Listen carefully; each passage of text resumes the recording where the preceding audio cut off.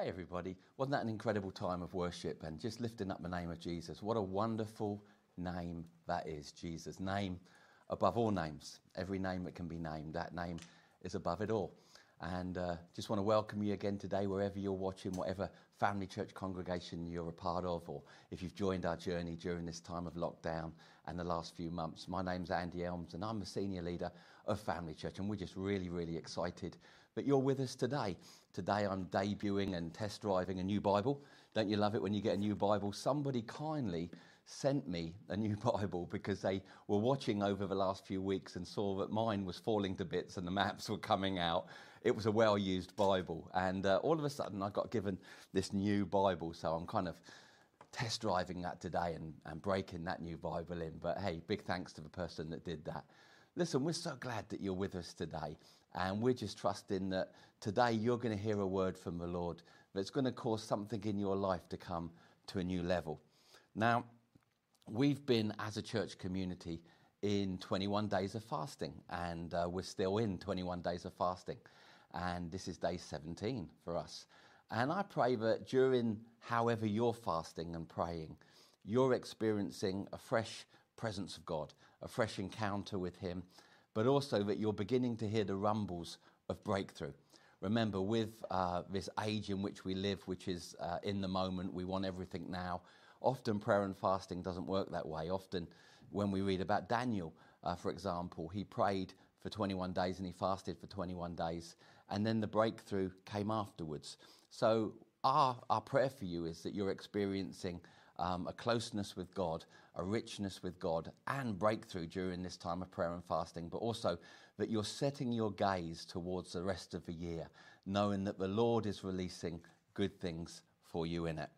Now, as a church community, we're committed to this time of prayer and fasting, and our messages have been in line with seeking Him.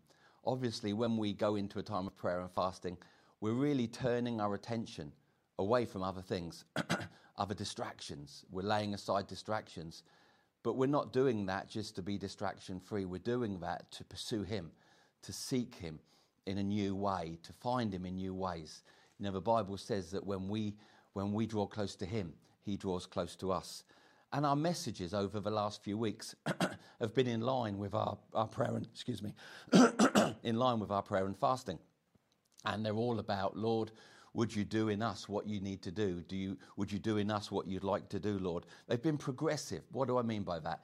They've been following on from each other. So let's look at the journey that we've taken together through January as it is already. 2 weeks ago, we spoke about awakening, being awoken to God, and being awoken to, number one, His presence, Him, but also awoken to His purposes. And we spoke about the kiss of the prince, that Sleeping Beauty needed the kiss of the prince to awaken from her slumber. And in the same way, we need the touch of the Holy Spirit, just that fresh touch of the Holy Spirit to awaken us from any slumber that we may have known or been experiencing. And then we followed on last week with the thoughts on consecration. And by consecration, we meant that we choose now to live set apart for Him. When we understand that we've been awoken by Him, that the Holy Spirit has awoken our hearts to the Lord, to a real relationship with the Lord, the next thing that we're to do is to consecrate our lives, to say, Lord, our lives are now set apart for you and for your purposes.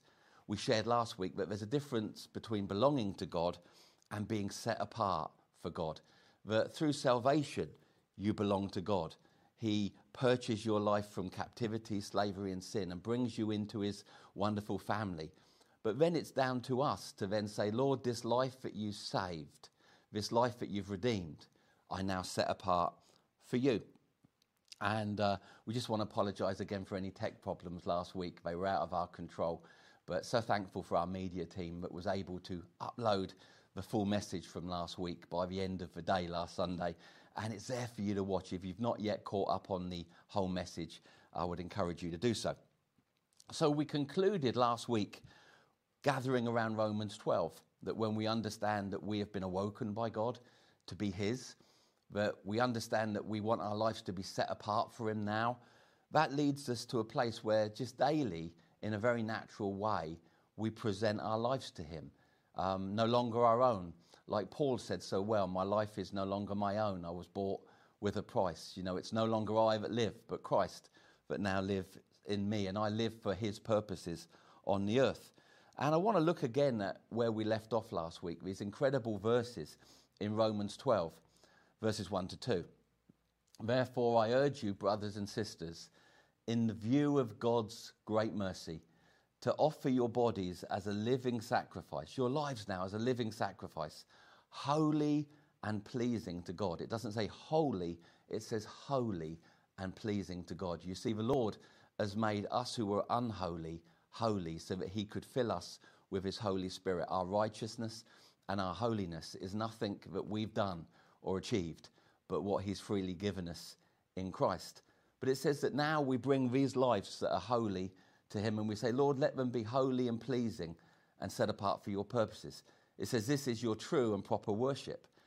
No longer conform to the way you used to live, the patterns of the world, but now be transformed by the renewing of your mind. Allow the word of God to renew your mind concerning what you think, not about some things, but about all things.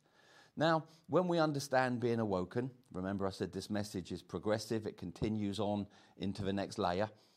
We understand we've been awoken, and we understand that our lives are now to be consecrated, set apart for his purposes. This leads us to another conclusion or key decision we need to make. Will we now live lives that are submitted to him? We're his. He purchased us with the blood of his own son, Jesus Christ. Our lives are now to be set apart. We're saying that, Lord, let my life be set apart for you. But the question that we find ourselves with this morning is, will we now choose to live submitted to him? Will we live our lives in submission to the leading of his Spirit in our life, to the word that he's given us, the blueprint, the instruction book that we're to live by, and also his ways? We have a choice. God gave us a choice, even pertaining our salvation. A person can choose to go to hell. They don't have to, but God gave us choice. Will we choose now not to just say, Lord, our lives are set apart for you, but also, Lord, we choose now to submit to your will over our own? Let's backtrack again just to keep everybody on the journey. We've already established the last few weeks, the beginning of January, that my life now belongs to him. We've established I want this life that now belongs to him to be set apart for him, for his purposes. So now it's quite natural for us to realize we need to submit our lives daily. Again, like it says in Romans, not a one-off event, but daily. We say, Lord, I present my life to you, and I submit my life to you, to your word, to your Spirit, and to your ways. The submission of our will to his is again another, I believe, rise or fall moment for believers, because of a choice that God's given us, enabled us to have. A person could say, well, I don't want to submit. I want to do what I want to do. Exactly what Adam did in the garden. That God said, this is my way for you. This is my provision for you. This is my way of a perfect life that I've provided for you. But Adam said, I would rather do this. And in doing that, he chose not to submit to God's will, but actually that which was his own, inspired, obviously, by the devil. It's another rise and fall moment. As believers, we're followers of Jesus Christ. I can't answer for you, and you can't answer for me. Will we now, because we understand we belong to him, submit all of our ways to him on a daily basis? Because submission isn't a popular word. It's not a popular word in the society that we're living in, with all the rights that it apparently affords us. When we speak a word like submission, people are like, oh, I don't like that word. Well, we shouldn't just like it, we should love it when it comes to walking with the Lord. People would rather say, oh, I belong to God, but I still do what I want to do. That would be a more convenient style or type of Christianity, but it's not a Christianity that the Bible endorses for experiencing the best of God. We don't just say, Lord, I belong to you, now I do what I want still, but rather, Lord, I belong to you, and now I want to live by the assisting of your Holy Spirit, to be living in submission to your will and to your ways. This is actually a biblical key thought for us today. Submission may not be popular in the world that we live, the natural world that we function in, yet submission is a biblical principle and a key aspect that God wants us to understand. There's much teaching of it in his word. So we submit to a number of things, don't we, according to Scripture. If we make Scripture the blueprint for our submission, we understand that we're to submit to God. And let me read you a verse that's relative to that. There's many more, but here's just one from James 4, verse 7. Submit yourselves then to God. Resist the devil, and he will flee from you. Sometimes people don't experience the fleeing of the enemy like they could because there's an issue in their submission to God. The Bible says we don't resist the devil. First, we make sure that our lives are in submission to the Lord. And then when we resist the devil, he has no choice. He has to flee. But also the word of God, and again to the annoyance of some in this modern age, teaches us that we're to have submission to government and authority. And again, that's probably caused somebody to shift around on the couch a little bit, but the Bible teaches it. Let me give you some verses. There's many actually, especially in the epistles, regarding how we should live in submission to the authority and the government that's in place. Romans 13, verses 1 to 2. And it's amazing that this follows on after Romans 12. Romans 12 said that we're to present ourselves to God daily, living sacrifices. And then Romans 13, verses 1 to 2 says this: Let everyone be subject to governing authorities, for there is no authority except that which God has established. The authorities that exist have been established by God. Consequently, whoever rebels against the authority is rebelling against God and what God has instituted, and those who do so will bring judgment on themselves. The Lord isn't speaking here of supernatural or spiritual government. We have authority over principalities and powers in his name. He's speaking of natural government and authorities, and he's saying to us in an anti-authoritarian age, listen, the biblical pattern is to understand that God is a God of authority. He establishes authority. And as long as authority isn't asking us to do anything that denies him, anything that's immoral or indeed illegal, then we should submit our lives to authority. Not when we like it or we think it's correct. Authority we submit to will stand before God for their leading of us. We're called, not just in this passage, but throughout the epistles, to live lives that demonstrate a submission to the authority, recognizing that God is the giver and the one who institutes it. Titus 3, verse 1, again, there's so many verses, I've just grabbed a couple. Remind the people to be subject to rulers and authorities, to be obedient, to be ready to do whatever is good. So I'm just doing what Titus instructed us to do. I'm reminding you today, let us be subject to rulers and authorities in our life. Now, it's interesting. We speak of authority to God. We speak of submission to God, We speak of submission to authority and rulers or government. But then also the Bible endorses the submission to church leadership. And this again can be a hot potato for some, but yet it's in the word, so it needs to be in our lives. Let me read to you from Hebrews 13 regarding submission to church leadership. Not the leadership of a land in this context, but the leadership of those who God has placed over our lives to lead us in a spiritual way. Hebrews 13 verse 17 says, Have confidence in your leaders and submit to their authority, because they keep watch over you as those who must give an account for you. Do this so that their work will be a joy and not a burden, or a pain in the neck, as I would add to that. Do this so that leading you would be a joy and not a burden, for that would be of no benefit to you if leading you was a burden. The Passion Translation colours it in a little bit further and says, Obey your spiritual leaders and recognise their authority, for they keep watch over your soul without resting, since they will have to give an account to God for their work and their leading and their oversight of your life. That's a big responsibility. It's one that keeps me on my knees, to tell you the truth, that one day I'm going to have to stand as a shepherd before the great shepherd and give an account for how I cared for and led his people. Now, the Bible, can you see there, speaks to us of not being unsubmissive, but being submissive. Not to everyone, and certainly never the devil, but to the authority that God places in position. Again, submission isn't a word that some people like in modern Christianity, but it is a key word for us. Now, what causes us to walk in submission, the glue of our submission, I think we can find in Ephesians 5:21. And it says this, submit to one another out of reverence for Christ. The thing that should make us want to submit to God is our revelation of God, but what makes us submit to one another is, according to Ephesians, simply our reverence and our respect for Christ. Now, another way of putting submission to me would be we're all in. We're all in. Everything that we are is in this now. We're not holding anything back.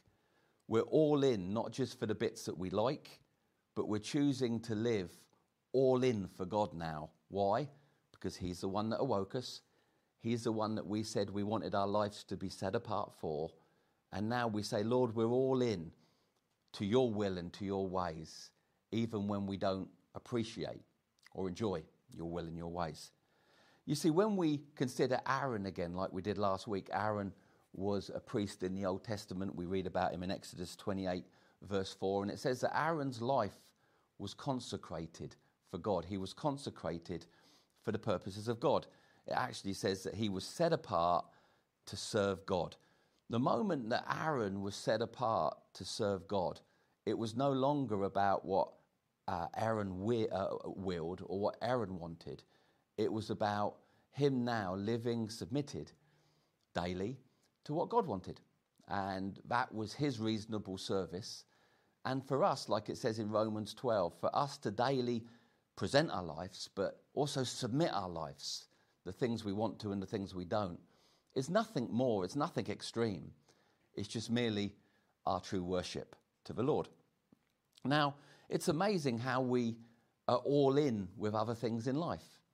We get new interests, we get new relationships, and we don't hold back. We choose, I'm going to be all in this.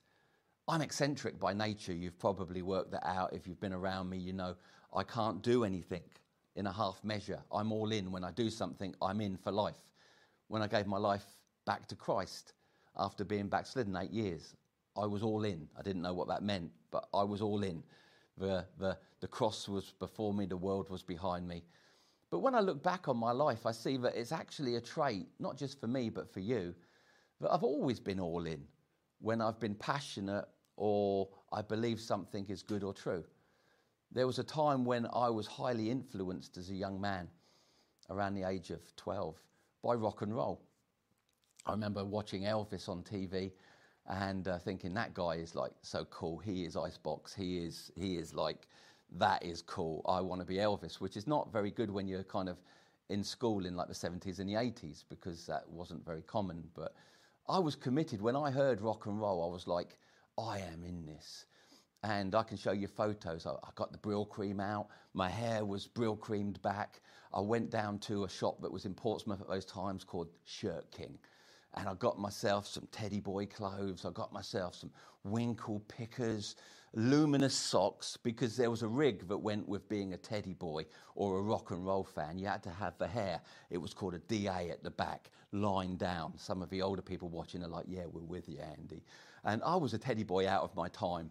I really was. And I'd been inspired by watching Grease and John Travolta and Elvis. And I was like, I am in this rock and roll. I wanted to be a rock and roll singer. I actually got to sing on the stage at South Parade Pier and other places as a rock and roll singer. Hair gelled back, rolled up jeans, moccasins one day, Winkle pickers the next day. If you looked at my socks, they weren't ordinary socks. These were Teddy Boy socks. They were pink, they were orange, they were luminous. I had the boot neck tie where you just had two like laces. I was rigged out. Later on, I bought a full drape. I was walking there with them. I was in. And you'll be glad to know I'm over that stage now. I appreciate Elvis, but no longer serve him. I have a living king that I live for now. But when I heard rock and roll, I thought, I want everything. There were other times where there were many things that I took up, but I was always all in. I asked my dad. I remember I suddenly thought, I'm going to be a sub-aqua diver. And I went and got all the kit. I got the tanks. I actually had a wetsuit made. And they said, what colours do you want? I said, I want it to look like Spider-Man. This is true. I had a Spider-Man wetsuit so that when I was swimming underwater with my tanks on sub-aqua, blowing bubbles, when people looked behind, they saw Spider-Man coming at them. So I just thought that would add some entertainment beneath the waves. But I had to rig, and suddenly all of my attention, all of my affection, I've got to get in the ocean. I've got to get in the swimming pool and practice. I mean, midwinter, I had a dry suit. I actually went through a hole in ice one time and dived under the ice. My face was freezing with a dry suit. I was in, all in. And you've done that as well. Some of you are train spotters. I don't get that. I'll be honest with you. I don't understand that way of thinking, but I can applaud you for your commitment. And for a train spotter, once they realise the joy of finding numbers on the front of trains, they're all in. They invest in the Mac, the mandatory blue Mac, the weather Mac. They get the book with all the numbers of the trains. They rise early and sit on a station with an egg and cress sandwich to watch. They're all in. Now, I could go through different things in your life. I've been honest and confessed some of mine.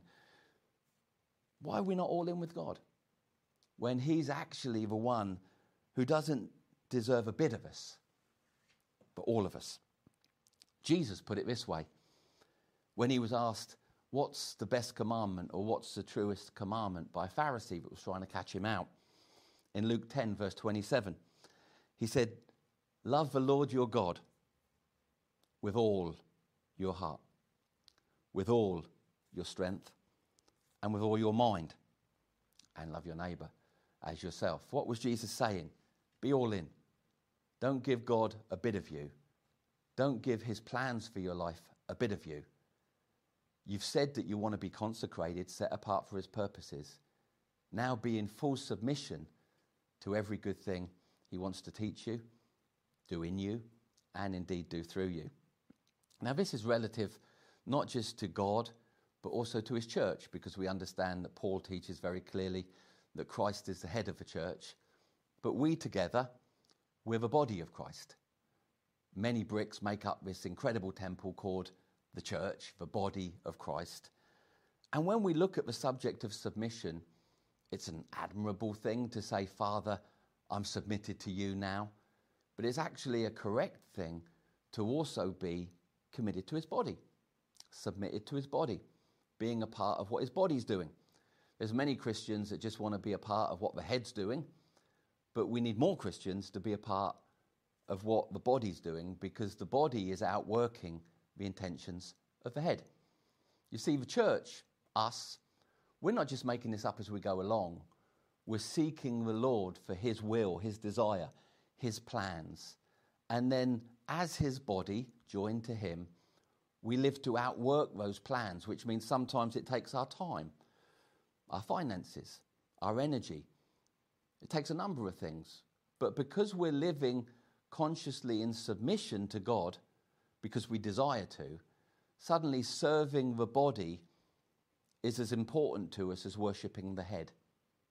It's an easy thing to worship the head. We can all do that anytime we want.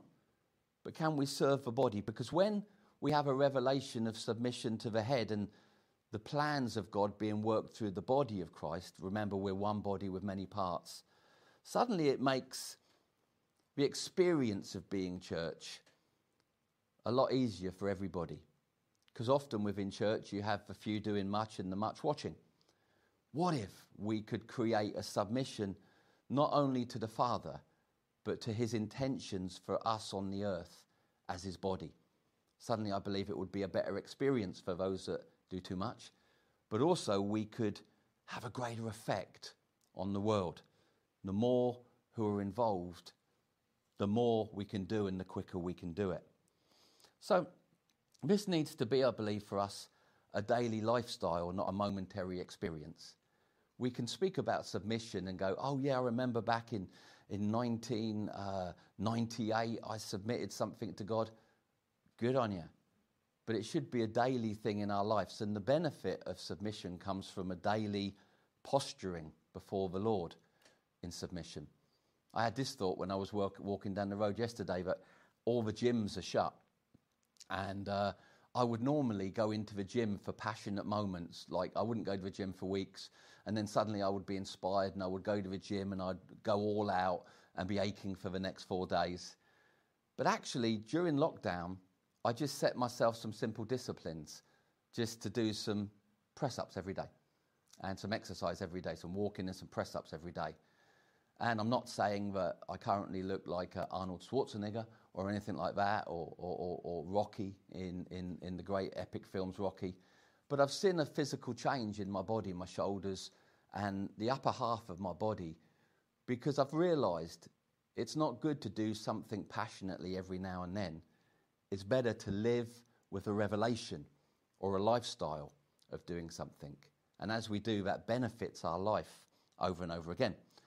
And again, this takes us back to Romans 12. We choose to not have moments of submission, but daily moments where we come before the Lord each day and present our lives to him.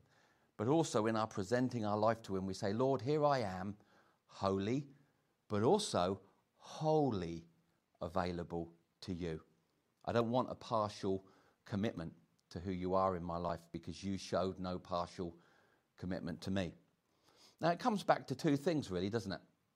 Two simple things. It comes back to number one, how we see our lives. Are our lives still our own, or do they truly belong to him? We went last week into great detail of speaking of how he bought our lives to be his, and now he waits for us to consecrate our lives for his purposes. But this is a question we have to ask individually. Are our lives still our own? Do we still do what we want when it doesn't agree with what he says he wants? That's the subject of submission. Submission will cause us to rise and fall in his purposes, probably greater than most other things. And number two, the question is, whose will now comes first in our life? Is it ours, or is it his? When the Lord asked us to do something that we like and we have a will for, we say, yes, Lord, I'll do that. But what about when the Lord says, I need you to stop doing that. I need you to forgive that person. My will for you is to submit to me in what I'm instructing you to do that isn't favourable to your own will. What do we do in that moment? Because that's actually what proves whether we have a lifestyle of submission or just random moments. We're to live as believers and followers of Jesus, those who belong to God, continually, the best that we can, submitted to his Spirit, submitted to his word, and submitted to his ways. Now, God's plan for us is to be a people awoken by his Spirit, set apart for his use, submitted to his will. When we tie all these messages together from the last 3 weeks, we're left with who we're meant to be. A people who have been awoken by his Spirit, who are now set apart for his use and submitted to his will. Imagine with me what a people like that on the earth could achieve. Imagine with me if we suddenly had a revival or an awakening, and all across England, people were saying, no longer my will, Lord, but yours. Lord, you've awoken me by your Spirit. Lord, I want my life to be used by you. No longer the devil. It's not his property anymore. I don't present my life to him anymore. But also, Lord, I'm saying your will done your way in my life. In fact, we don't have to imagine, do we? I posed the question, imagine if people began to live like that in wholesale. Read the book of Acts. All of the great things that we celebrate, that we see happening in the book of Acts, happened because God was God, but also a group of people were all in. They were sold out. We read about different people in the Old Testament. I think of Meshach, Shadrach, and Abednego, when they had to go into a furnace or deny God. In that moment, they said, we're all in. Daniel, when he was going into the lion's den, could have said, I'm not up for this. He said, I'm all in. The disciples that we read about in the book of Acts, most of them were martyred except John. He was boiled in oil, they couldn't kill him, so they exiled him to the Isle of Patmos. All of the other disciples were martyred for following Jesus Christ. Today around the world, people are being martyred because all that they're choosing to do is not deny Jesus Christ. These are lives that are saying, not in word, but in action, I'm all in. I'm all in. Lord, my life is now completely yours. You see, when we read the book of Acts, all we read is the effects on the world of a group of people that have stepped out of partial in to all in. I want to challenge you as I'm praying and fasting this 21 days. I'm hearing the Lord saying to me, be all in, Andy. And I'm saying, Lord, everything that's not, I bring it in now. I put all my chips on red. I put every chip that I am on one number. And Lord, you're that number. You see, when you're all in with God, it doesn't just honor God, it blesses you. Because he is able to bring blessing into the areas that you've now submitted to him. If we don't submit an area of our life, like I referred to during the offering today, a slice of who we are to the Lord, then how can we experience the blessing we're asking him for in that section? Submission isn't a bad thing. When you understand the power of what God can do in your life when you are submitted, it's actually an exciting thing, because he can only bless what is submitted or given over to him. The word of God says he is able to keep that which is committed to him. When we live our daily lives, not moments that happen every now and then, but our daily lives, submitting everything we are to the Lord, because we understand that we are now his, we suddenly release God to be able to bring great blessing, grace upon those areas. We want to live all in and not partially in, so we can experience everything that God's got for us. I won't take the time to speak on this story, but there's an interesting story that we read about in 2 Kings chapter 13, verse 18. And it's the prophet Elisha, and he's having an interesting moment with King Jeroboam. And there's a prophetic thing that happens in this moment that I want you to grasp at the end of this message. The king had some battles he needed to face. Elisha was actually getting ready to die. This was one of the last things he did before he went to be with the Lord. And the king has got these battles and these victories that he needs. And the prophet turns to him, as prophets did in those days, with some weird instructions. He said, pick up your bow and arrows and shoot them out the window.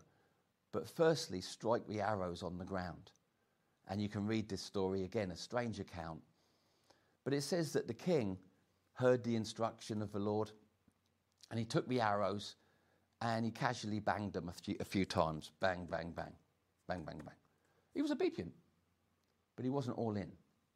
You see, Elisha had said, you need to bang the arrows on the floor, not tap them, not gently go through the motions.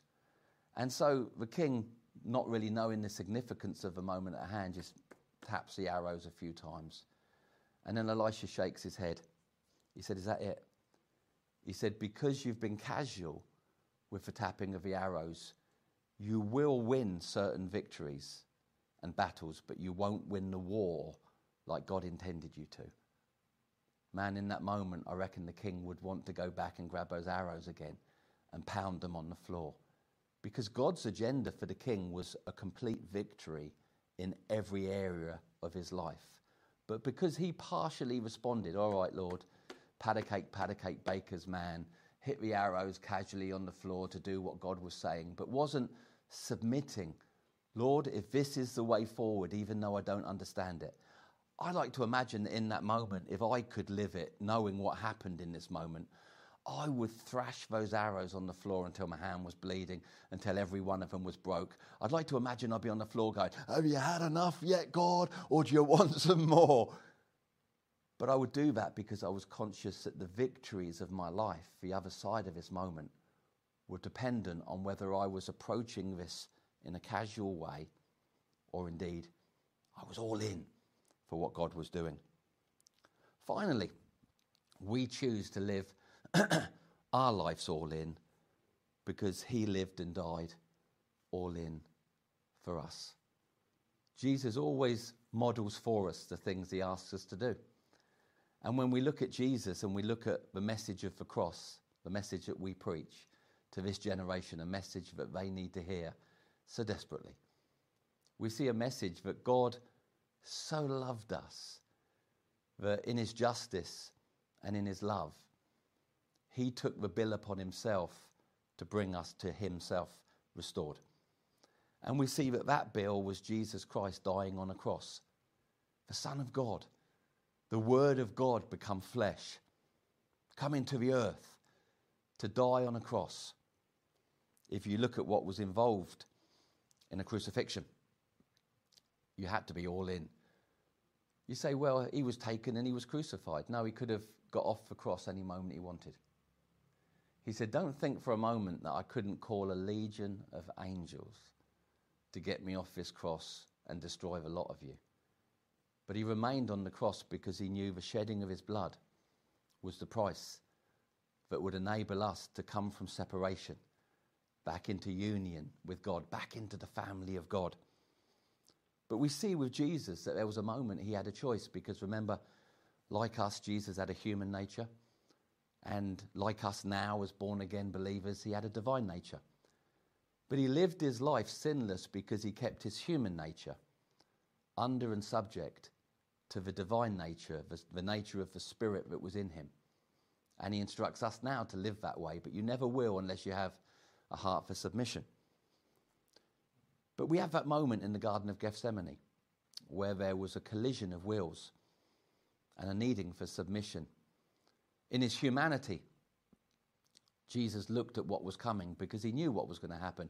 He knew that they were going to pull the beard from his face. They knew that they were going to thrust thorns upon his head. They knew that they were going to whip him relentlessly, that they were going to strip him naked, hang him in front of his mother, which was the most embarrassing thing that could happen to a Jewish young man. He knew he'd come in the volume of the book. He wasn't surprised by what happened. But then we see him before they take him to be punished and tried in the Garden of Gethsemane. And he's overwhelmed in his humanity of what lays ahead of him. But he looks through that to us being saved. It says, for the joy that lay ahead of him, he endured the cross. But it's that moment where he's in the Garden of Gethsemane and he knows that he's got to press go and start on the process of saving us. But his humanity also knows what lays ahead. What a moment to choose if you're submitted or not. He could have said no, and he would have been restored to the right-hand side of the Father, but we would have been lost.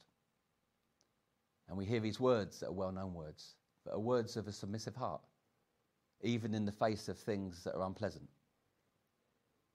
Lord, if there's any way that this cup, this moment, can pass from me, if I can get out of this in any way, Father, please, please, please, please, please, please. But if not my will be done, but yours. And the moment he said that, he pressed go on such torment and assault on his physical body, on who he was. We can never even imagine what he went through when that darkness in that moment came upon him. The sins of the world came upon him. The perversity of the world came upon him so that we could be free from it. But then he was hung on a cross and beaten. But he was the one that started the process that would save us by choosing to be in submission to the will and the plans of his Father and not his own preferences. I hope this has spoken to you today. I want us to come out of our 21 days of fasting a people who are awoken by the Spirit. We've experienced the kiss of Prince. A people that have said, all right, Lord, you own me, but I also want my life to now be set apart for your purposes. But also a people that say, Lord, we're going to add some meat to this. We're not going to be shallow in saying that. Lord, I want to submit my life to you, to the authority, to your body, that your will and your ways would be seen and done in this life but now belongs to you. Maybe you're watching today and you've never given your life to the Lord Jesus. Maybe you've never asked him to forgive you for your sins, to enjoy him bringing you into his family, to experience a new birth, a new beginning. Oh, the good news is you can do that right now, in this moment, right now. You haven't got to wait. You haven't got to pay penance or say Hail Marys. All of that stuff is man-made additives. The Bible says you're to believe in your heart and confess with your mouth and you will be saved. I want to lead you in a prayer today because maybe you're watching this and you've never given your life to Jesus. Or maybe you're watching this and you did, and in this moment of confusion called lockdown and COVID, you're saying, I need something that's stable and certain in my life. Christ is that something, that someone. Just as we choose to submit to God, you have to choose to receive the gift of salvation. No one can force it upon you. I'm going to pray today and lead you in a simple prayer. And when I say amen at the end, I want to invite you to say amen with me. And that's going to be your confession that the prayer that you've prayed or I've prayed is your prayer also. The Bible says in that moment, you move from being an enemy of God to being a friend of God. Let's always remember also that we've spoken a lot about now being owned by him, but we're not slaves, we're his children. In the context of understanding our lives now belonging to him, a slave being bought at a marketplace is a very good analogy. But in reality, the Bible says that the Lord has now made us sons and daughters of God. Wow, what a privilege. The moment you say amen and you choose to acknowledge Christ died for you at the cross, you pass from death to life, from being an enemy to being family. And a new beginning starts, a fresh start. Father, thank you for sending Jesus to die on a cross for my sins.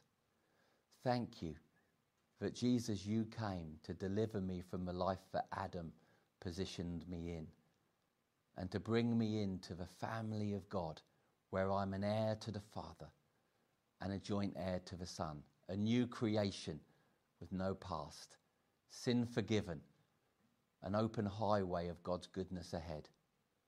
I simply choose to believe in you, Jesus, and accept you and acknowledge you as the Son of God and my Lord and Saviour. Forgive my sins, forgive everything I've ever done.